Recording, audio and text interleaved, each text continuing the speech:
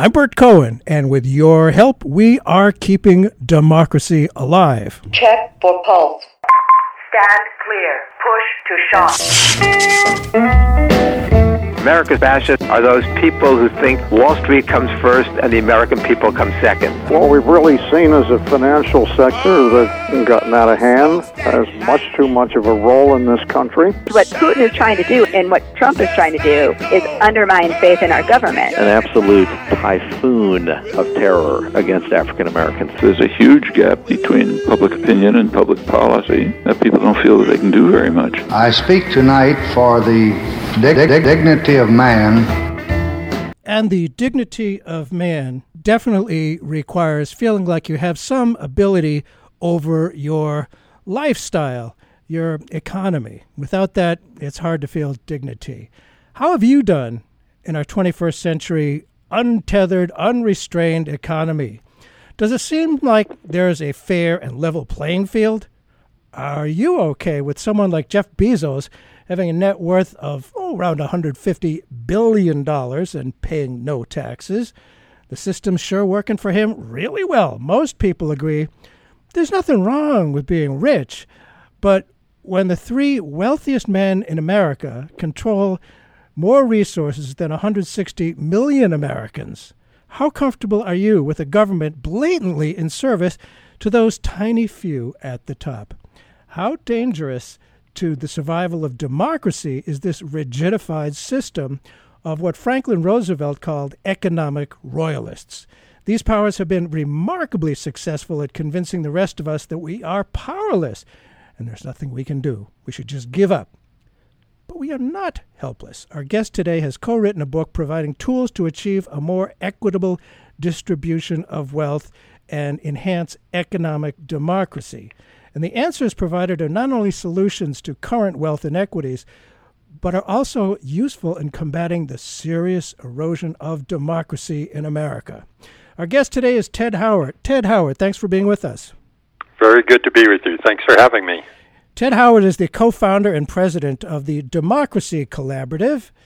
Through cutting-edge research and many diverse programs, the Collaborative has since 2000 worked to carry out a vision of a new economic system where shared ownership and control creates more equitable and inclusive outcomes, fosters ecological sustainability, and promotes flourishing democratic and community life. Utne Reader named Ted one of 25 visionaries who are changing the world. The title of the book he wrote along with Marjorie Kelly is The Making of a Democratic Economy, Building Prosperity for the Many, Not Just the Few. The book suggests actions beyond tinkering at the margins to address the systemic crisis of our economy. In the book, the authors outline 7 principles of what they call a democratic economy. Well, again, thanks for being with us. What sparked you to write this book? And I note it is dedicated to Gar Alperovitz, a terrific guy who's been talking about this for a long time. Tell us, please, about its genesis. Well, 20 years ago, next year, Gar Alperovitz, who's, as you said, a very eminent political economist and historian, and a good friend of mine, he and I co-founded the Democracy Collaborative, really on the presumption that, the foundation of so many of our cities and communities, I live in Cleveland, Ohio, for instance, the economic foundation has been ripped out from many of our communities. And while we have a stock market that's off the charts, as the president says, the truth is that wealth is being extracted out of our communities and put in fewer and fewer hands. And so we began the collaborative to develop a vision for a new approach to the economy, and one that can produce different kinds of outcomes. And this book is, in a sense, a summation of what we've been able to do and what we've learned over the last 20 years as people literally are creating the basis for a new and more democratic economy right within the giant corporate hyper-casino capitalism that we live under.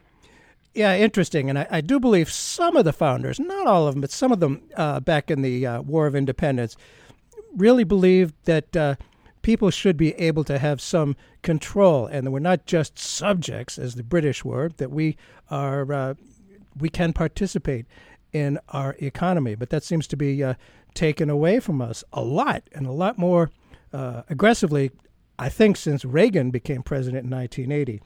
Fast forward, here we are in the thick of the 2020 presidential campaign, and it's quite clear that no matter who the Democratic nominee will be, he or she will be called a socialist, and Trump will try to make us scared of that. And the Republicans will gin up fear of that mysterious, sometimes frightening word. The best articulator of democratic socialism so far is, of course, Bernie Sanders. As a fan and supporter of Bernie, I have long wondered why he didn't call it economic democracy and instead of democratic socialism. What do you mean by the term economic democracy? And is it different from Bernie Sanders' vision? Well, it overlaps a lot with Bernie's vision, and I'm a big fan of Bernie Sanders. But it actually, what we're talking about goes even further. First, I'd say you're quite right. And any change to this system that's going to benefit working men and women, the Republicans are going to call socialism, which is, complete nonsense. So what we've been told for so long is we either need to have this kind of, large corporate dominated hyper, go-go economy that really works for the 1%, or we're all going to live in Soviet Union-style state socialism and bureaucracy and anti-democratic. And in our book, we argue that's a false dichotomy. We don't favor either system, but what we need to do is invent a new system with new principles. Now, Bernie advocates many of the components that would make up a new economy, like employee ownership. A way for people to go to work and not just clock in and work for the man and get a wage, but actually have an equity stake in their company. So, we're interested in broadening ownership.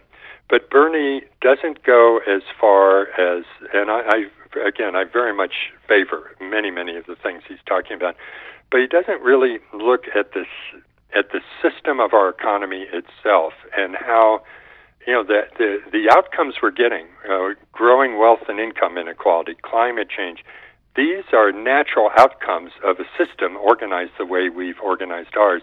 So we need to not just have some policies and not just elect some better people, but we need to look at how the economy is constructed and infuse it with new principles and change the way it operates and therefore the outcomes. And we call it a democratic economy. Mm-hmm. Some of it will be about worker-employee ownership. Mm-hmm. Other places, in the south of the United States, lots of small communities that have Republican mayors, by the way, have been, in a sense, redlined by the big technology companies and the cable companies. And so these communities don't have good broadband access, for instance. And so the Republican mayors have started city-owned businesses to provide high-quality and cheaper cable and broadband to people. That is, in fact, a kind of little local mini-socialism, but Republicans are practicing it. So these old labels are not serving us. No, that's clearly true. And I'm reminded, I was in the New Hampshire State Senate a while ago, and there was a privately owned water company, and it was causing a lot of problems. And the people who picked up the ball and ran with municipalizing it, making it owned by the municipality, a large city, were all Republicans. I just sat back and watched. Well, that's the thing. I find at the local level, the community level, lots of these strategies just make sense. Yes. I was in Amarillo, Texas a couple of years ago because I travel all over the country, and I'm really blessed to be able to see the extraordinary work people are doing to build this democratic economy. And I was in Amarillo, and it is truly about the reddest place I've ever been. I mean, I don't think you could get elected dog catcher there if you're a Democrat. Right. And I'll avoid it. And I started talking about employee ownership and shouldn't workers own the places they work in. And I thought, boy, is this going to sound like Marxism or something? And the first person that spoke was the mayor of the town, a Republican, and he said, I'm all in favor of working people owning the places they work in. As a young man, I worked in a car dealership, and we had an employee stock ownership plan, and I just think it brings about more accountability, and it's good for the people. And so he's the Republican mayor, and employee ownership rather than outside investor ownership just made common sense to him. And I think that's the hope that we have, that at the ground level, outside the nonsense of Washington, D.C., there's a lot we can work on together across the political divide. It amazes me how, it's not even out there in the public discussion. But if people talk about, say, employee participation in ownership and management, you get a better product, for one thing. People have more of a stake in it, and it works really well. And yet, it's somehow that discussion is stifled, as if, oh, no, this is it. What we have now is the only possible way it can be. Of course, that's nuts. And, there's a lot of history here. Most of the people, as we mentioned earlier, who fought in the War of Independence thought they were fighting against rule by aristocracy. But as it gained steam, the American aristocrats saw an opportunity. They jumped right into the fight because they wanted to be the top instead of the British aristocracy. So we successfully went from monarchy to a republic, sort of. The Shays and Whiskey rebellions demonstrated the widespread feeling of kind of double-cross by the new ruling class. What happened to the idea of an economy working for all the people, not just the top few? Well, when the country began, the founders, as imperfect as they were, and obviously a number from the South were slave owners, and, we know all the shortcomings of the founders. Nonetheless, they crafted a set of political principles to infuse into the government. Unfortunately, the government has now been so captured. I think if the founders came back, they'd think that George III had won the war of independence. Oh, for sure. But what we're saying is let's take those principles of democracy within the government and extend them into the economy. And one thing that the founders really believed was that the basis of democracy lies in our communities and the active participation in our communities. The word corporation doesn't appear in any of the founding documents and the Constitution and so forth. And they really saw a nation of small farmers and small business people, that was the basis of liberty. And that's just been swept away over time. And so, this is in a sense taking back the original vision of this country. But I'll tell you, what stands in the way of a truly democratic economy are two major things. One is the stranglehold of concentrated wealth and corporate power on our government and in our economy generally. It's a very big problem, and it's going to need a kind of political movement to challenge it. But the second thing that really impedes our progress is our own individual, mine, yours, your listeners, failure of imagination, that we can envision that we could get beyond this situation. There's a great quote that I heard once. Someone said, "It's easier to imagine the end of the planet than it is to imagine the end of capitalism." And that is really true. And so we live within a system of this kind of off-the-rails capitalism that, as you said, really took off under Prime Minister Thatcher and Ronald Reagan, and then really again ramped up again after the Great Recession. And we think, well, this is all there is. But if you and I had lived in Pharaoh's Egypt 3,000 years ago, and, Pharaoh's Egypt lasted a couple thousand years, we would think there's always going to be pyramids and pharaohs and sphinxes and priests. And now we study that in the British Museum. And so these systems come and go, and we need to get to work to envision what is the next system and on what principles is it based. Yeah, and it does seem that so many people are crowded on the highways at rush hour, going to jobs they don't like, but they kind of feel trapped. And to be able to think about alternatives, it just seems way out of reach, really. And that's probably as intended. For those who may have just tuned in, Bert Cohen here. We are keeping democracy alive with your help. It's a heavy lift. We need everybody. Our guest today is Ted Howard, who's co-written a book called The Making of a Democratic Economy, Building Prosperity for the Many, Not Just the Few. Seems impossible. Now, clearly, our current economy isn't working for many. It's very clear. But you think that even more than economic equality is at stake. You put our very democracy as well as the fate of the planet in the balance. Why do you believe a democratic economy is the answer to all these challenges? Well, the kind of system we live in, again, is based on a certain set of assumptions and principles and arrangements between institutions and policies. And one of the assumptions, for instance, is that the only way this system can work is it's based upon the idea of unlimited expansion and growth. In other words, the way to make progress and improve living is just keep growing and growing and growing. And by the way, historic socialism had the exact same assumption built into it. And what we're seeing now with climate change, for instance, is we cannot just keep growing at this rate. There's no way we're going to be able to handle the climate crisis and continue the extraction of resources on the planet, let alone what's happening to water and air and everything else. So that gets to the question, can we envision a system that doesn't need to be constantly growing?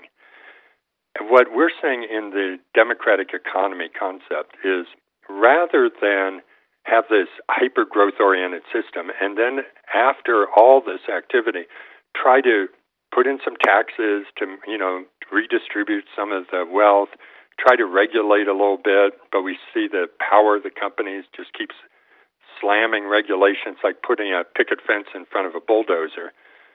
That what we need to do is design an economy where it doesn't concentrate wealth and then you try to redistribute it, but that the way the economy works is it generates opportunity for everybody and we don't get these massive concentrations of wealth. So, and it has huge environmental implications. I know it's really hard for people to think about these things given, so many of us are working 2 or 3 jobs just to keep our families going. But we need to realize that our kids and our grandkids are not going to have as good a life as even we've had if we continue down this trajectory. And so the book, what we're writing in the Making of a Democratic Economy, is not flagellating ourselves about how bad the current system is. We've got a chapter on that. But it's telling stories of where people like us, are already inventing new kinds of companies, new kinds of economic development, new structures that are already producing the kind of outcomes that I think at least would be good for the entire society. And there are a bunch of examples in the book, The Making of a Democratic Economy. Perhaps we should go into some of those. And what you and Marjorie write about is not pie-in-the-sky stuff. You cite real actions being initiated in America. For example, Cleveland has been one of the poorest cities in America. You introduce the reader to something called the Cleveland Model. How bad is it there, and what is the Cleveland Model? Well, Cleveland is my hometown, is my town now. I moved there to do the work I'm going to describe briefly to you. But it's a fascinating older industrial city. It's like so many others, whether it's Baltimore, which, of course, famously the president has, denounced, or Dayton, Ohio, or Detroit, Michigan. These used to be the economic engines of the country. In the 1950s and 60s, Cleveland was one of the 5 wealthiest cities in America. There were more Fortune 500 corporations headquartered in Cleveland than any city in America except New York City. There were more millionaires in Cleveland at one point. It's extraordinary statistic. More millionaires in Cleveland, now this is back, many, many decades ago, than all the rest of the world's millionaires combined. So it was an incredibly wealthy city. Wow. Fast forward to today, it is one of the 3 poorest cities in America because of deindustrialization and jobs fleeing.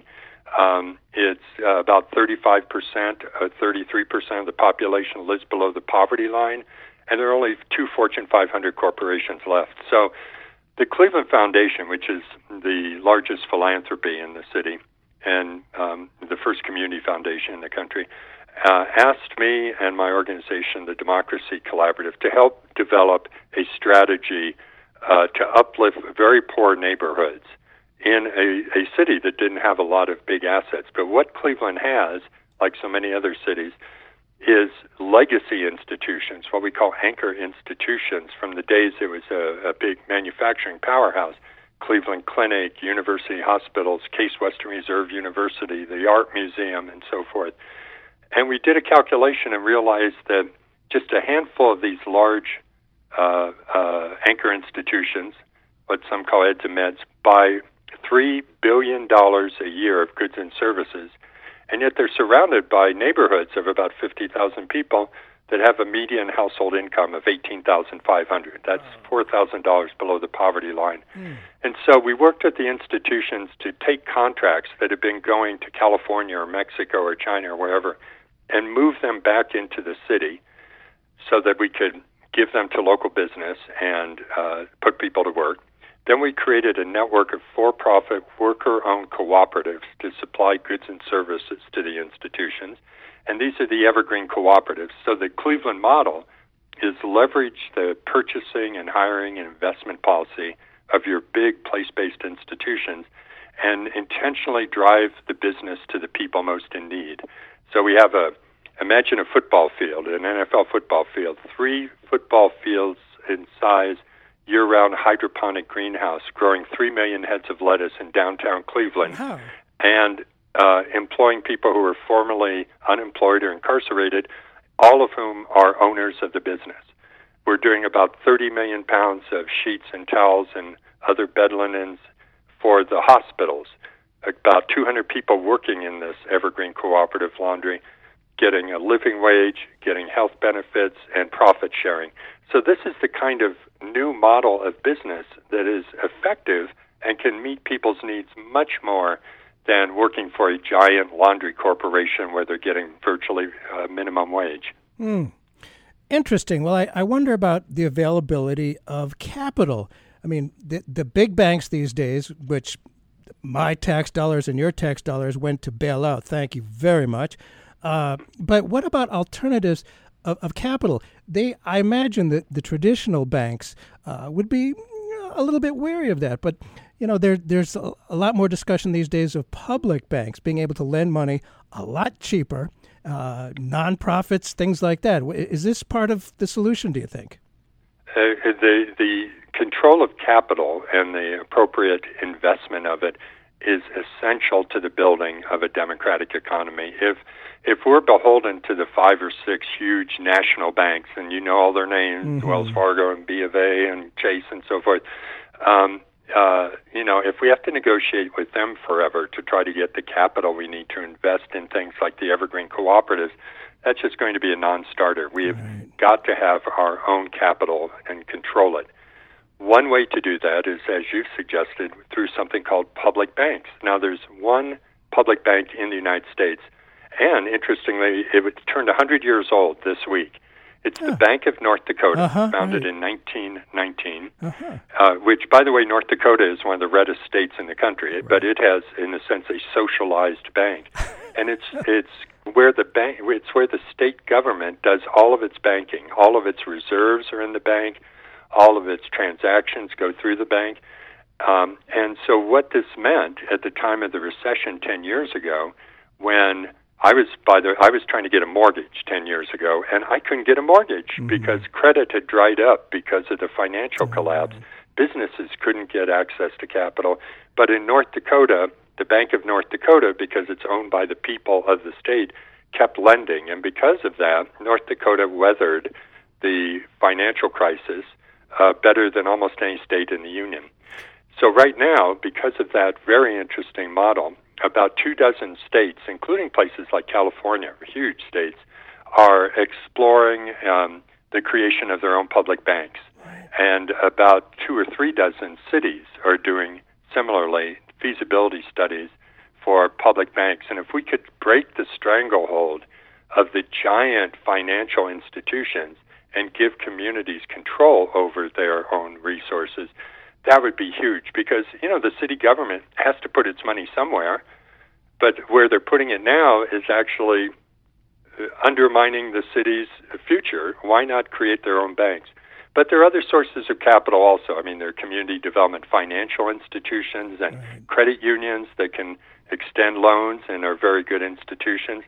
There's what's called impact investing, where hospitals and universities and philanthropy are setting up setting aside some of their endowments or their investment assets and investing locally.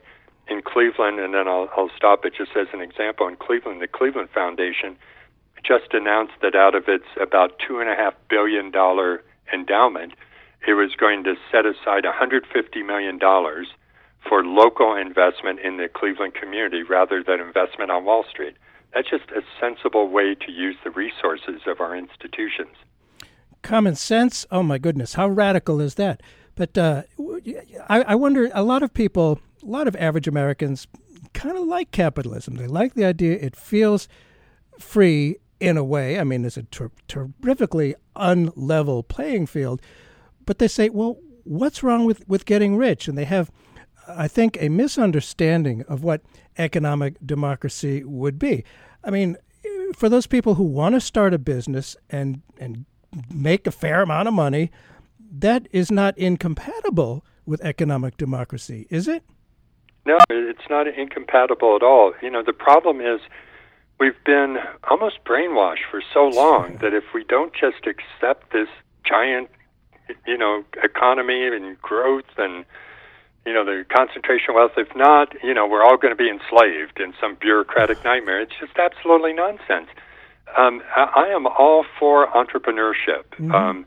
I don't think it needs to, you know, result in you're an entrepreneur and now you have $100 billion of assets and you get, you know, outsized political sway in Washington, D.C. Yeah, that's not But I'm cool. all for entrepreneurship. And in fact, one of the chapters in our book, and Marjorie Kelly and I tell the story of an entrepreneur in Portland, Oregon, who had been homeless. He couldn't get access to information about, you know, available housing for homeless people.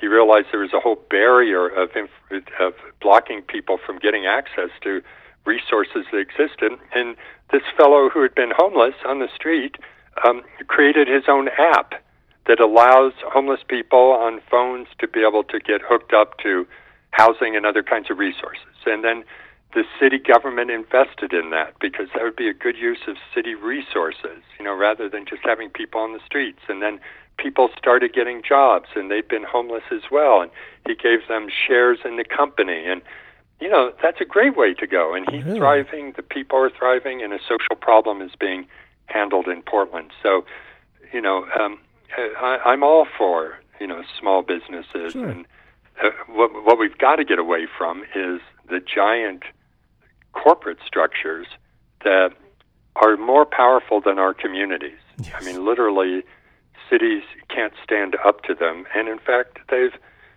you know, it sounds rhetorical, but I think everybody knows they've captured our government in Washington, D.C. I mean, the reason we can't get climate change mitigation really happening is that giant fossil fuel companies just stand in the way. And the reason we can't get pricing on pharmaceuticals in hand is because our Congress is bought by the pharmaceutical companies. So unless that's the reality, and I know people think of this kind of capitalism as anyone could become a millionaire and if you just apply yourself, but that's just not the reality anymore. 71% of the American public says the economic system is rigged against me, each person, in favor of the wealthy. And that is absolutely the case. And we've got to do something about this. What amazes me is how these few giant corporations with so much power over Congress, I think they really see what is theoretically our government as their fully owned subsidiary. I mean, they just, you know, they work for the big corporations, and that's not the way it was supposed to be. I don't think our founders would be happy about that. And go ahead. Well, I was going to say, you know, back in the 1950s, let's say, or the 1960s, there was still a lot of poverty, and you know, there were all kinds of problems with the economy. Oh, yeah. But it hadn't gone as crazy as it's gone now. And the reason why was two factors. In those days, first, there was still a fairly robust, organized labor movement in America. Now, it's never it was never as big as in Western Europe, for instance, but at the peak in the 1950s, 35% of all private sector workers, you know, automobile workers and so forth, were unionized. And what unions did was they were kind of a countervailing force on the power of capital. They pushed back. They got 8-hour days. They got retirement accounts. They got better wages. Well, now only 6% of the private sector workforce in America is unionized, and it's going down. So you don't have that institutional countervail against the power of capital. And then secondly, in those days, back in the 50s, early 60s, government had not been captured to the extent that it has been. There were lobbyists, but there weren't tens of thousands of lobbyists all over Capitol Hill. And so now government is no longer the constraint. So you have this rampant, again, people call it, I think it's a good term, casino capitalism going on, and there's no force pushing back against it. We are literally being run over. And that's part of the new dynamic we have to take into account. And Franklin Roosevelt also warned us about government by big industry, big powers is just as bad as government by gangs of thugs. And it seems that they have really done that. And I think most people don't see any way around it, but there are ways around it. Again, if you just tuned in, dear listener, Bert Cohen here. The show is Keeping Democracy Alive. Our guest today is Ted Howard, who is co-founder and president of the Democracy Collaborative. He and Marjorie Kelly have written a book, which we're talking about, called The Making of a Democratic Economy, Building Prosperity for the Many, Not Just the Few. And I wonder, Bernie talks about Medicare for all, and that seems to be a big issue right now. And you talk about anchor institutions. I would think that one of the positive benefits of Medicare for all would be a proliferation of hospitals and doctors who could then go into depressed areas.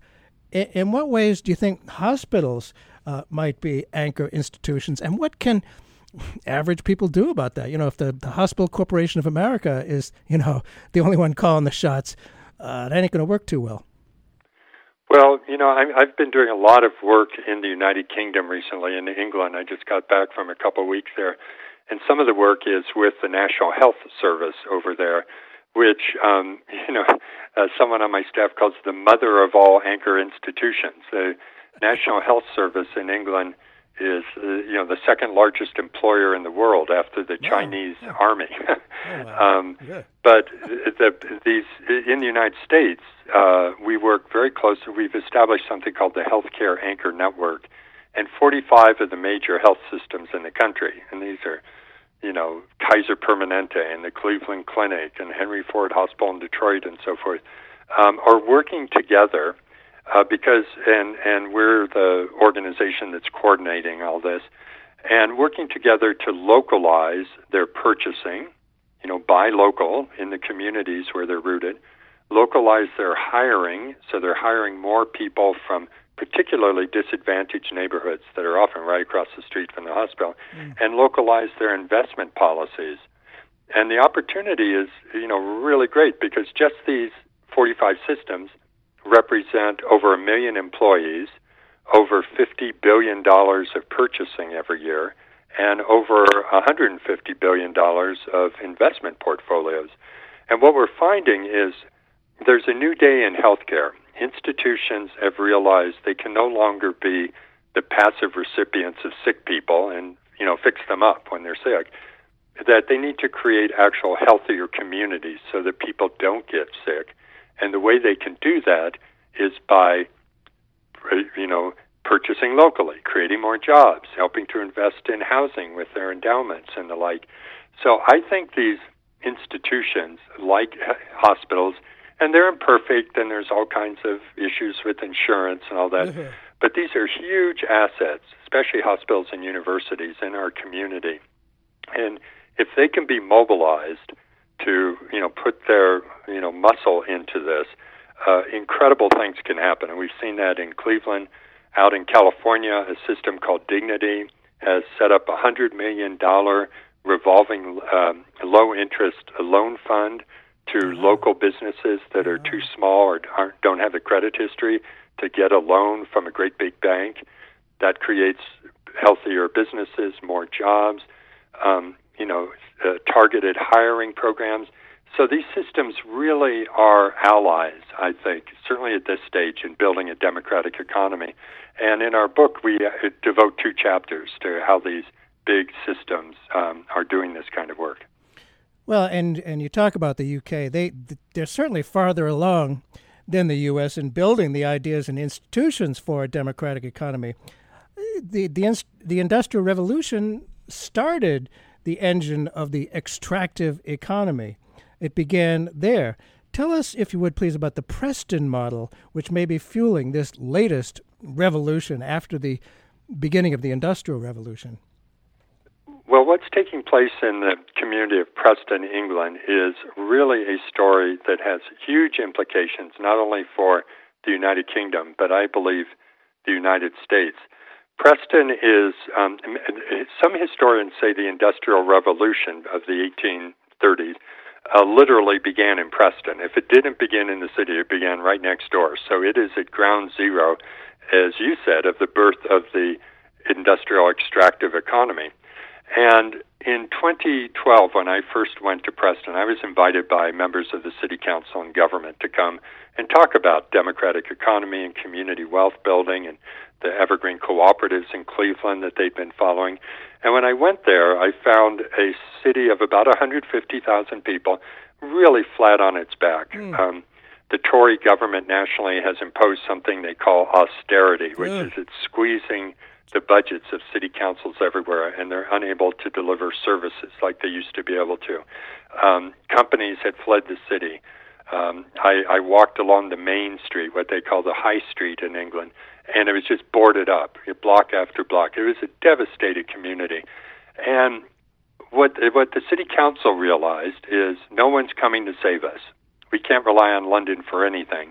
And if we're going to have a Preston, we need to do for ourselves. So they started down a path, and they're doing some of the following things. They convinced 7 of their anchor institutions, including the city council, the local university, even the local police force, to assess their purchasing, their supply chain, and systematically bring contracts back to Preston, such that within a couple of years, 70 million pounds, about $100 million, of contracts that used to go to London or to France or somewhere, now was coming back to Preston. So in a town of 150,000 people, $100 million is now coming back into the system. Wow. Then they worked with the Public Employees Union and persuaded them to invest 100 million pounds, or about $125 million, of worker pension money in local investments in housing and business development and so forth in Preston. So there's another $125 million.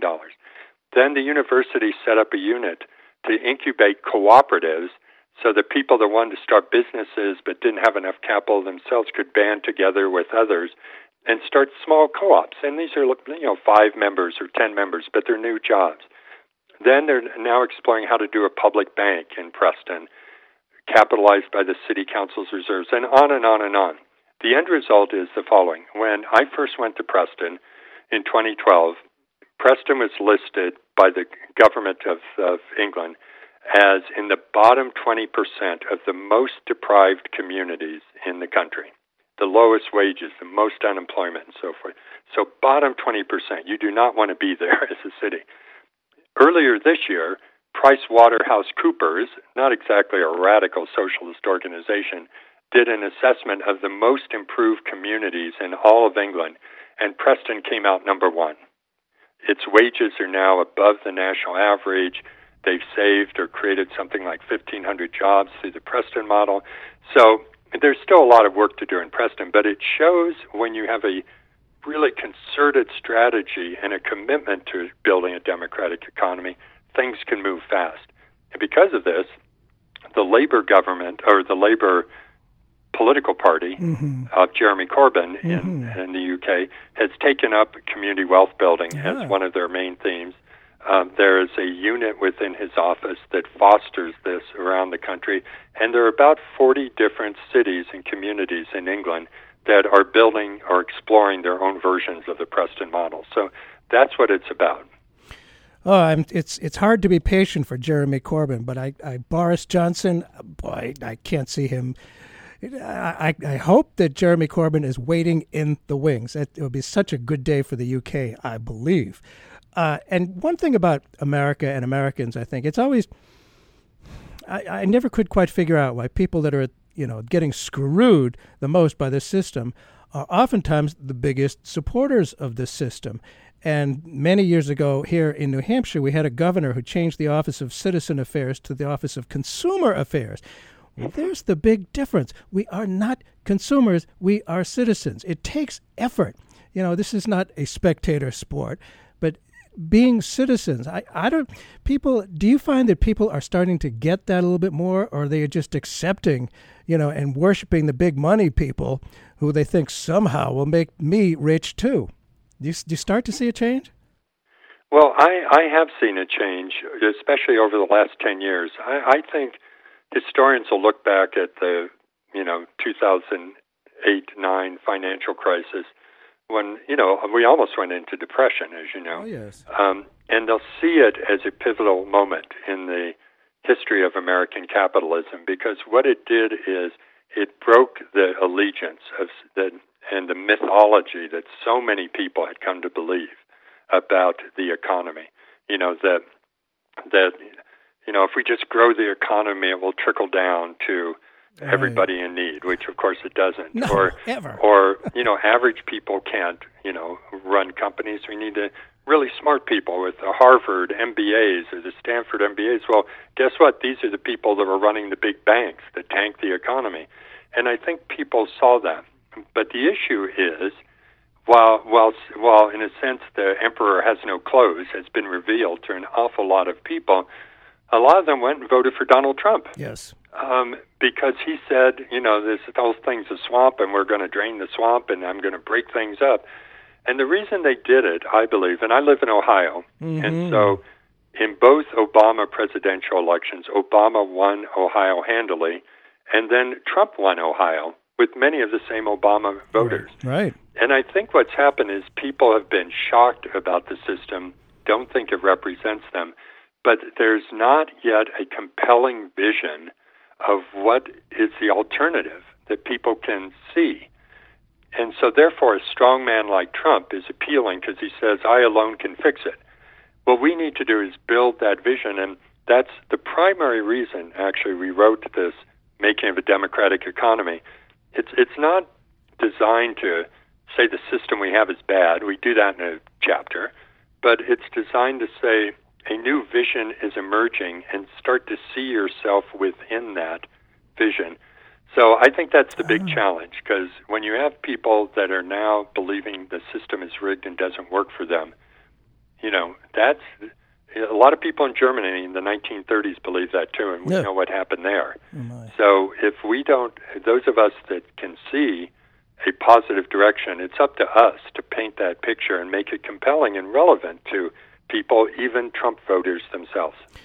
Absolutely, and it's always nice to have some sense of optimism. There's so much pessimism these days, but you're right. I think people are starting to look around and starting to think maybe this isn't the only way, that maybe Trump promising that everybody be a winner, golly gee, it doesn't seem to be working. One thing I've wondered about over the years within our top-heavy capitalist system is philanthropic giving. It's long struck me, for the most part, or a large part anyway, as public relations effectively protecting the donor institution from having to pay higher taxes and having to answer to the wider community. Is there anything that can be done to push those big money places to listen and be responsive to the communities where they're located instead of just to shareholders? I would think there's opportunity there. Right. Well, philanthropic institutions, they're very, very interesting, especially, as I mentioned, the idea of a community foundation, where local people basically pool their resources to benefit the local community. That idea was born in Cleveland, Ohio, about 106 years ago. And today there are 700 community foundations all over the country. And they are the philanthropies that are the closest in touch with the local community. Now, some of them are still very elite, and they only, fund the art museum. And I'm all for funding art museums, but our communities have a lot of other needs. Yeah. But the best of them are really getting deeply engaged in the life of the community. For instance, Cleveland Foundation each year sets aside about $250,000 of money for grant making, and has established a board of about 25 community residents who determine how that money should be deployed. So it's not professional advisors at the foundation, it's community residents. And anybody in the community can come forward with a proposal, and it could be $500 proposal or $5,000. It tends not to be huge grants. But, this is a way to encourage civic and democratic participation by people. The interesting thing for me is if you look at, what would be the next system of philanthropy in America? What we really need to realize is the reason, in a sense, we need philanthropy is because our system so concentrates wealth that we kind of believe that the people who have it should give some of it back through these foundations. What if we had an economy that just didn't concentrate wealth as much? Whoa. We probably wouldn't have as many social needs that these kind of philanthropies need to deal with. So my organization, probably 3/4 of our funding comes from philanthropy, and God bless them. Mm-hmm. I really appreciate it. But it's a really interesting thing to imagine what kind of system would there be that really doesn't need to have these giant multi-billion-dollar institutions based on the concentrated wealth of a Ford or a Rockefeller or a Gates or a Bezos or anybody else. Relying on the kindness of strangers. Mm-hmm.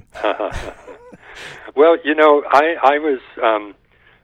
there's a place in Spain that's very important to what we're talking about, and it's 3 provinces in northwest Spain along the Atlantic that are called it's called the Basque Country, and the Basques are a particular ethnic minority. Yeah. There's a couple million of them in Spain. They're very different than the rest of the Spaniards, in Barcelona. Very unique Their language is different and so forth.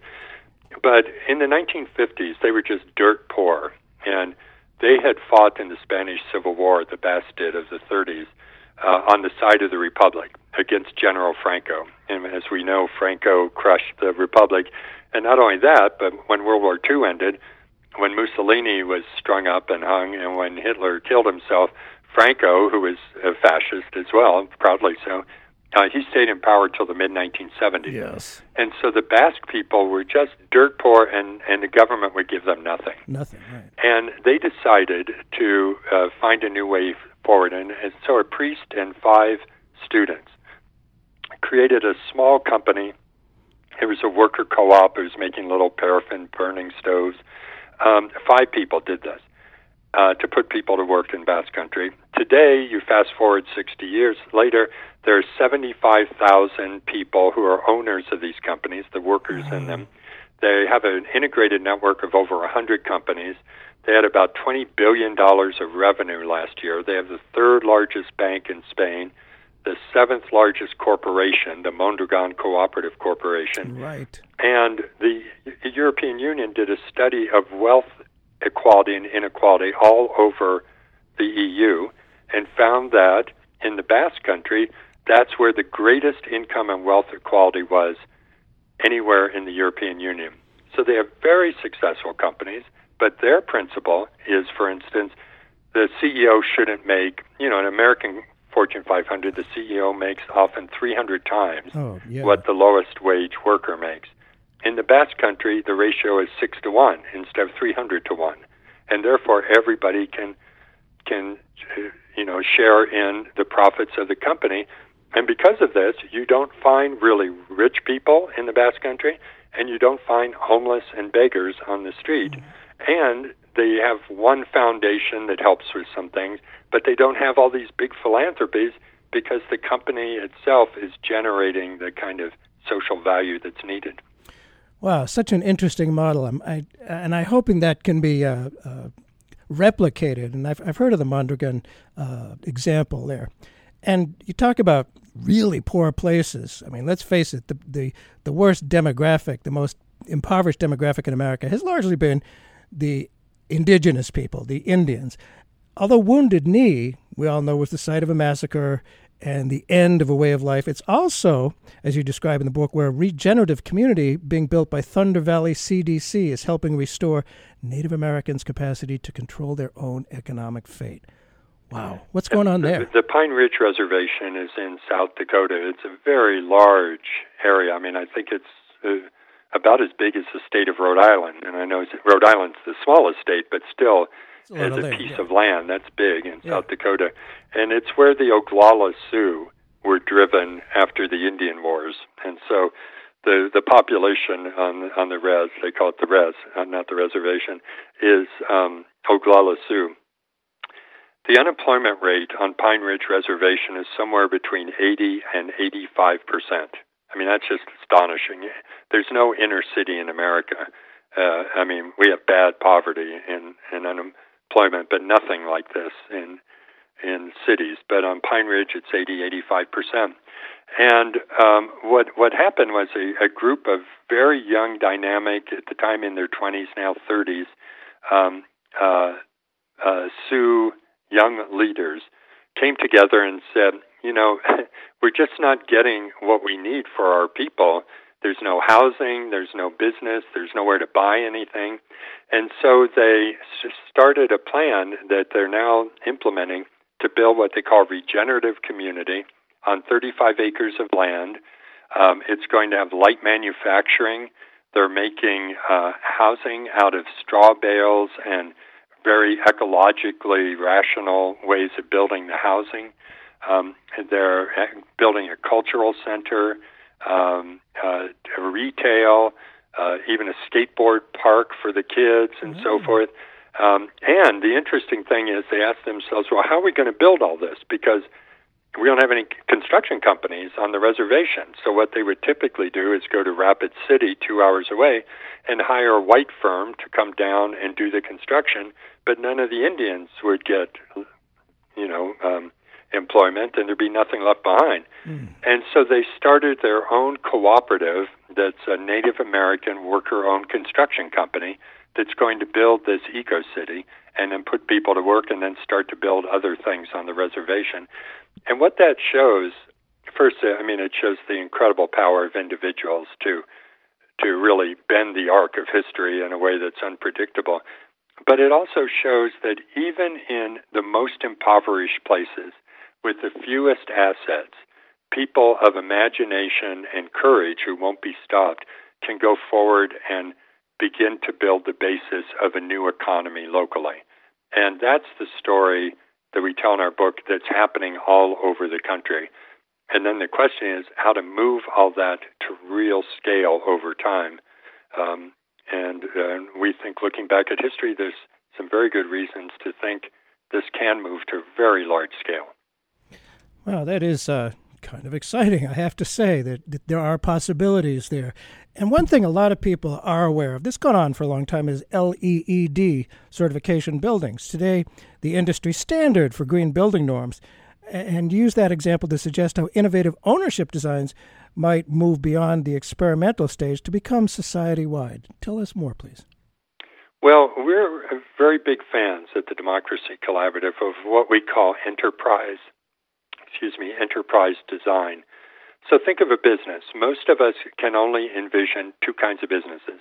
One is an individual-owned business. It could be a mom-and-pop shop. It could be a local construction company that has 30 people in it, but it's owned by one person or a family. So it's called closely held. The other kind of business are the large investor-owned corporations that, have chains everywhere, that are auto companies, that, their ownership is absentee. Yes. It's not based, for instance, in Cleveland, even though they may have a facility. They don't have any knowledge or even loyalty to the community. Right. So we think those are the two kinds of ways to do businesses. But no, there are all sorts of other designs, and we've talked about some here, worker cooperatives where the people working in a company own them. Another kind is we could call it municipally owned companies, yes, where city governments own the power plant rather than an outside investor power plant and produce cheaper power and hopefully cleaner power and revenues for the city tax base. That's a different kind of form.